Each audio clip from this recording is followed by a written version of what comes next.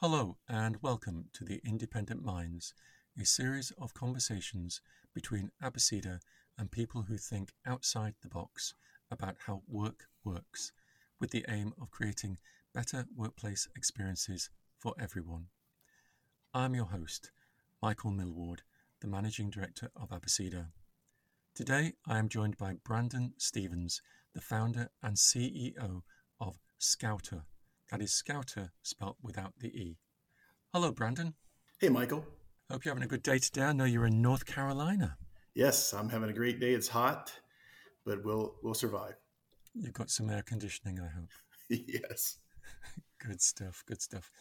Please, could we start by you telling us a little bit about Brandon, and then we can talk about what Scouter is. Yeah, thank you. And Michael, thanks for having me. I appreciate the time. Yeah, I am I'm actually from the Wilmington, North Carolina area. I grew up on the East Coast of the U.S. I went to business school on the East Coast as well, East Carolina University. I graduated in the late 90s, moved to Raleigh.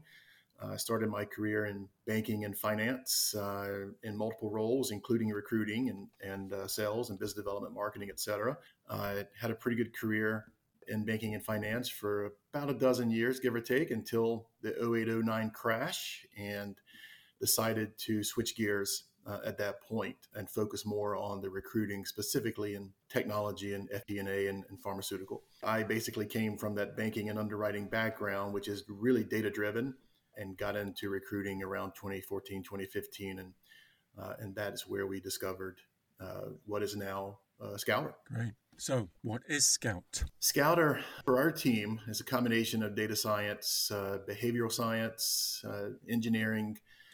It's sort of a happy marriage between those worlds, right? It's in the existing model. Is there's not enough behavioral science embedded into the process, and so we noticed that earlier on using first principles thinking strategy around 2015. The first thing I noticed in the industry was there was not enough data to be able to predict performance across organizations. And so we originally wanted to address that. And so Scouter basically is a platform that allows an organization to be able to focus on their internal talent marketplace from a skills-based approach as opposed to a jobs-based approach. And so this data is shared across the platform bilaterally, if you will, in a qualitative and quantitative way, both to job seekers in any vertical, in any career stage, as well as the employers. So what Scouter does essentially in a simple form is it takes the interview and establishes that interview up front, blindly, if you will, with a much higher standardization. And that data creates a new type of profile for the organization, team and positions, as well as the individual. So Scouter is a very advanced talent marketplace, and we use those matching skills not only for existing employees, but for candidates that may join your organization. And to the candidates as well, we give those insights to where they should be focused and why. So this is really a combination of those soft and hard skills, but it's a qualitative and quantitative approach to that. One of the reasons why I was interested in having this conversation with you is because we've been doing some research at Abeceda around the way in which organizations utilize their internal talent pool and how managers recruit someone into an organization and see the application, the CV, the resume, the application form, which is completed by the candidate in a way so that they can get to the job. It includes all the information that you need as an employer to know about me so that I will be shortlisted for interview and then given this job.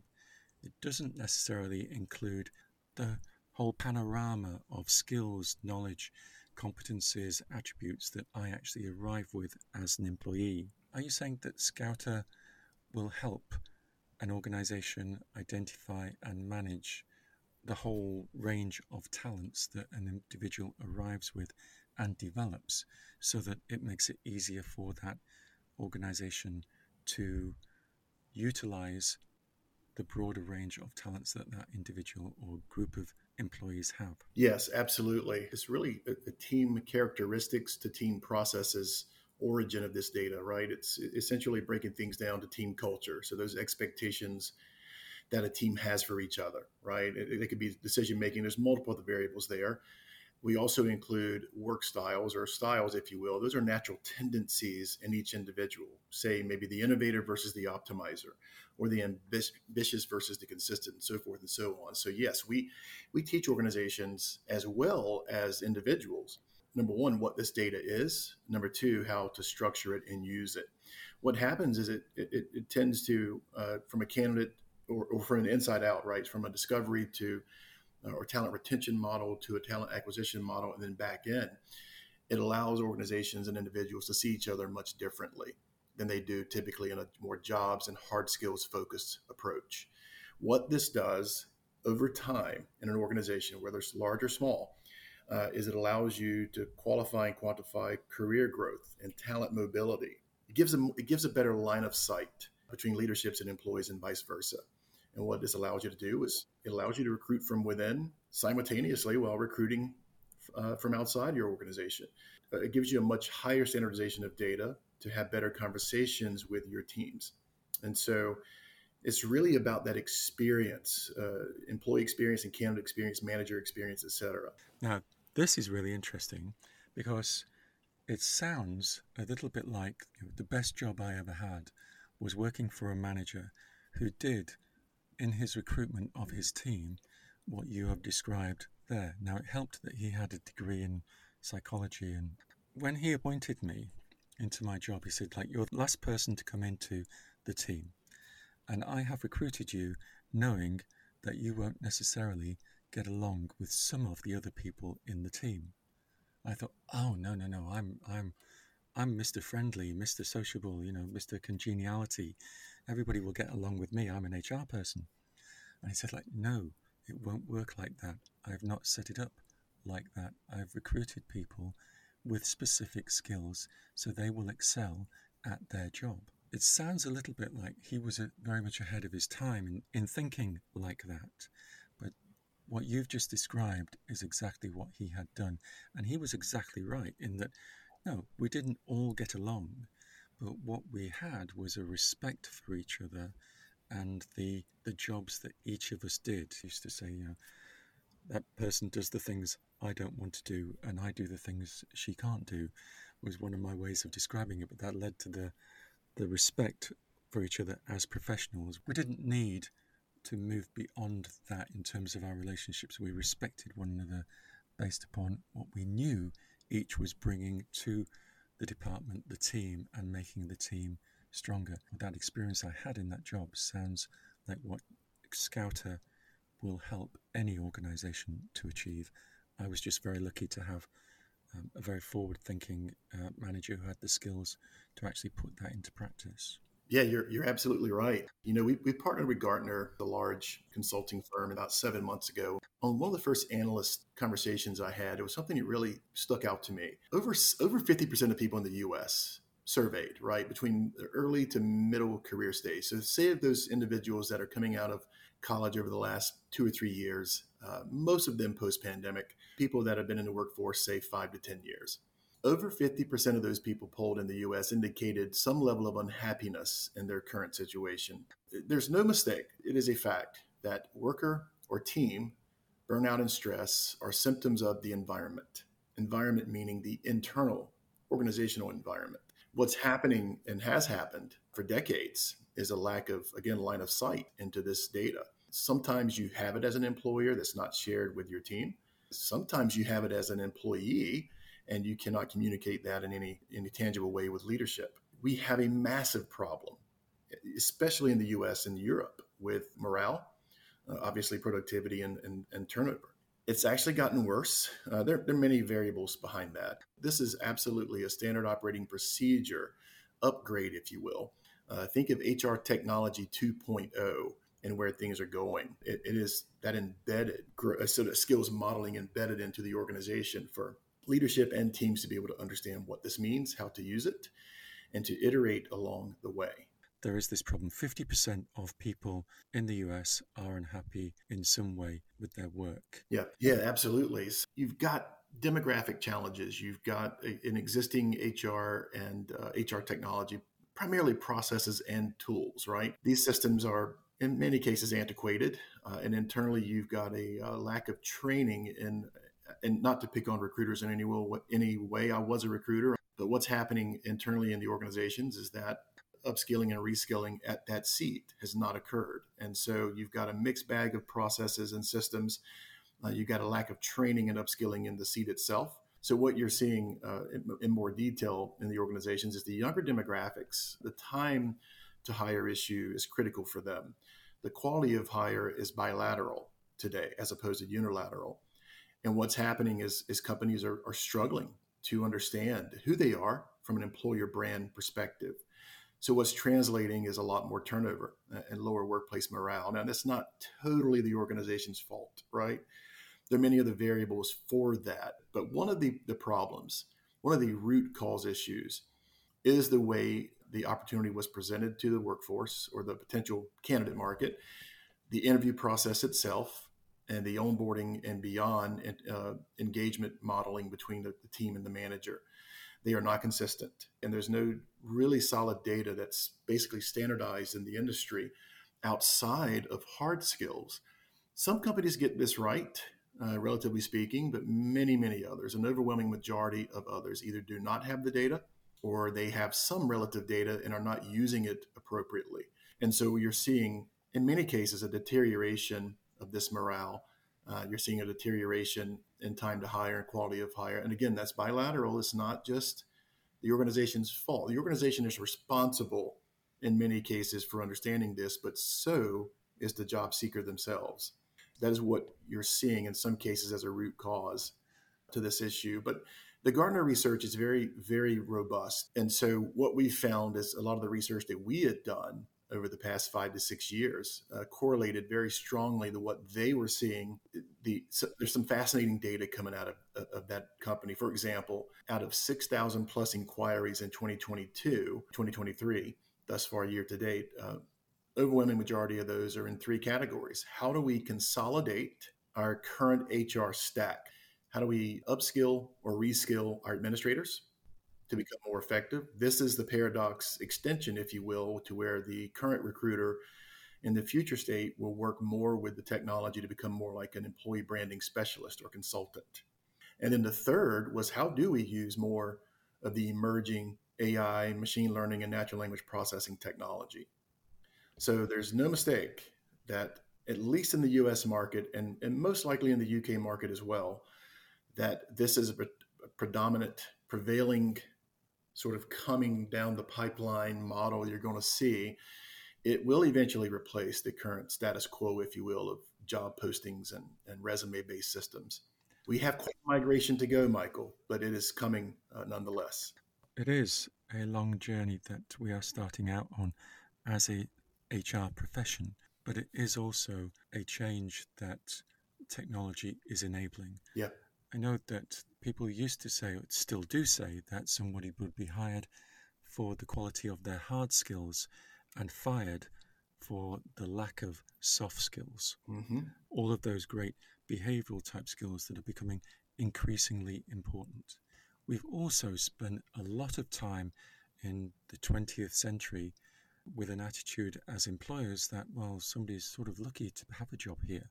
We're a great organization, forgetting that the organization is actually made up of people and that your employees are your brand ambassadors. Your employees are the people that make it a great place to work for themselves and everyone else. There is a lot of change in attitudes of employers that is starting to happen in terms of, well, there are not the number of people that we can just go and pick and choose who we actually want to be the employee. We might have to take who we can actually find, but we need to be better at identifying and defining who it is that we're going to have.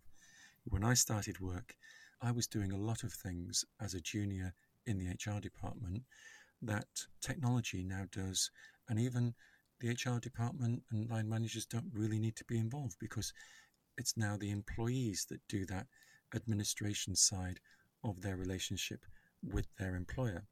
But the interesting thing, I think, that for me, and I totally agree with it, but I want to explore it a bit more, is this side of the employees or candidates' role within the recruitment process, and how, given the right type of information, they can not say that is the job for me, but make what is sometimes a difficult decision to make. It might be the right job title. It might be with a firm I really want to work with. It might be in the right location. But what the organization is saying that they want is not the person that I am, and I should wait for the next vacancy to come up. Am I right in thinking that Scouter helps candidates to understand more about the roles that an organization has, more about the organization, and more about themselves? Yes, I go back, Michael, to the bilateral approach of qualifying, right? It becomes this qualitative and quantitative view from both sides. So let's just think about the college graduates that are coming out in 2023. They don't have a lot of work history, right? Most of them are in certain verticals, of course, business school, computer science, marketing, etc. And this doesn't apply as much to like nurses and some of the very, very tight supply and demand knowledge worker positions. But let's just think about the level of data that we can provide to those earlier career stage job seekers to help them understand what their long term potential might look like and how that organization provides a career trajectory and growth model for them to be able to see that. That is where this is going. So, in terms of data, if I look at it from an AI or in this case, machine learning, NLP perspective, right, we think of decision tree logic. So the very baseline of this data needs to be upfront, and it needs to be upfront and center, and it needs to be shared bilaterally with the job seeker as well as the potential hiring manager and the internal administrator in human resources, whether that's an assistant, an administrator, by title and or a recruiter, but almost certainly the hiring manager and the job seeker. They need to be aware of this information, and that's the problem you typically see is a complete lack of line of sight between those two. So sharing those insights with a potential candidate or giving them to the candidate up front to be able to make a stronger decision does a number of things, right? Number one, it gives you a different viewpoint of what the opportunity actually looks like. Number two, the amount of data that prepares you for the interview. Because think about it, right? When you're having an interview with talent or a hiring manager and say you're a college graduate, you're mostly talking about some of the hard skills. Can you do the job? You're rarely talking about in the earlier stages of interviews. This sort of progresses to more soft skills downstream. But yet first you're talking about the job itself and you're not looking at it from a skills-based model. That happens later on in interview cycles and is in part the reason that some of these interview cycles are so long is that you're both trying to figure out what this data actually means. And so it becomes, can you do the job, to hopefully, how will you do the job with this manager and team? And that is where it's changing. So yeah, for this to work, it has to be bilateral. And that's one of the other fundamental issues in the recruiting space is that this is unilateral for the most part, meaning that the organizations are the only ones with this type of intelligence or data, if you will, if it's there at all. Sometimes, Michael, this is the very assumption that provides sort of room for an offer. And unfortunately, large percentage of the time, I would say probably somewhere between 35 and 50% of the time across organizations, you find out in say 30 to 90 days, sometimes 6 months, that you've made a mistake, that there's not the alignment you assumed. And this is an important thing to understand is that organizations and individuals are constantly working in a reactive environment. What you're describing is very interesting, and thinking about different scenarios and different HR people that I've worked with, I'm remembering someone who saw the recruitment process as almost very competitive, where they would not share information about a role with a candidate. They wouldn't share a job description or a personal profile. They wouldn't share the type of information that you're now saying needs to be shared with candidates so that it becomes a bilateral decision-making process rather than the unilateral. And I think that is a key, the way in which the relationships between employers and employees are changing. When we talk about wanting to increase levels of employee engagement, when we talk about wanting to have more flexibility in the way in which people work, it's all going to require managers and employers with their employees to have a relationship that is based on trust and information and the free sharing of information. Teams are going to be much more collaborative, much more supportive, and it almost, the bilateral part of the recruitment process is where it all starts. A great way to introduce candidates into that type of approach of working is by actually having it as part of the recruitment process. Yeah, it's the inside out methodology. It's discovery of what an opportunity actually looks like from a much different perspective. And it's important because vendor recruiting, staffing, and agency recruiting are going to struggle with this, primarily because they have a difficult time getting that level of data from their client. Internal recruiting, corporate recruiting at all levels, I think eventually will switch to this model in the way they present opportunities, discover those opportunities from the team manager and position level to how they share that information with employers. And this is really where the talent intelligence sort of rise of their talent intelligence machine, if you will, is starting to take place in terms of what's happening in HR technology. It's moving away from the antiquated model of job postings and job boards and resumes and applicant tracking, et cetera. It's not going to be overnight, obviously. And you think about this, Michael, from the headhunter, if you will, was a very revered position decades ago. Oh, I loved it when the phone rang in the office and it was somebody who was saying like, "Have you got some time to talk confidentially about an opportunity?" That was really nice. That made my day every time a headhunter called me. Yeah, you think about before the sort of the digital age, if you will, mid '90s and the internet, et cetera, which gave birth to your web based job platforms, et cetera, and of course applicant tracking and almost your social media models like LinkedIn today. But before that age, if you will, before that sort of transformation in the mid late '90s, you had headhunters who were subject matter experts. They were highly relational in their communities and their markets, and they had this bilateral qualification approach. The really good ones did, right? And some still do today. But that model was very revered years ago. It was more in the senior to executive level space. To a certain degree, we're going back to that relational model that allows a deep view, if you will, into what the opportunity looks like. That's what we're seeing, at least start to rise up, if you will, in the U.S. and U.K. Whether you're a consultant working with somebody like Predictive Index or Qualtrics or some of these other candidate to employee experience platforms, or you're a scouter who is building the actual marketplace itself. This is the model that's going to prevail in the next 5 to 7 years. There's no doubt about it. Think it will be as quick as that? That's a great question. I think you're starting to see the transformation happen in some of the RPO services modeling. And that's been going on for a while, right?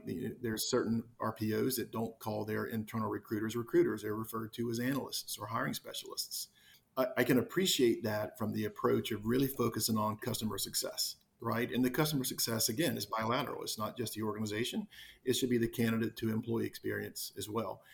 So you've seen that happen with some of the RPO moves over the last, say, 3 to 5 years.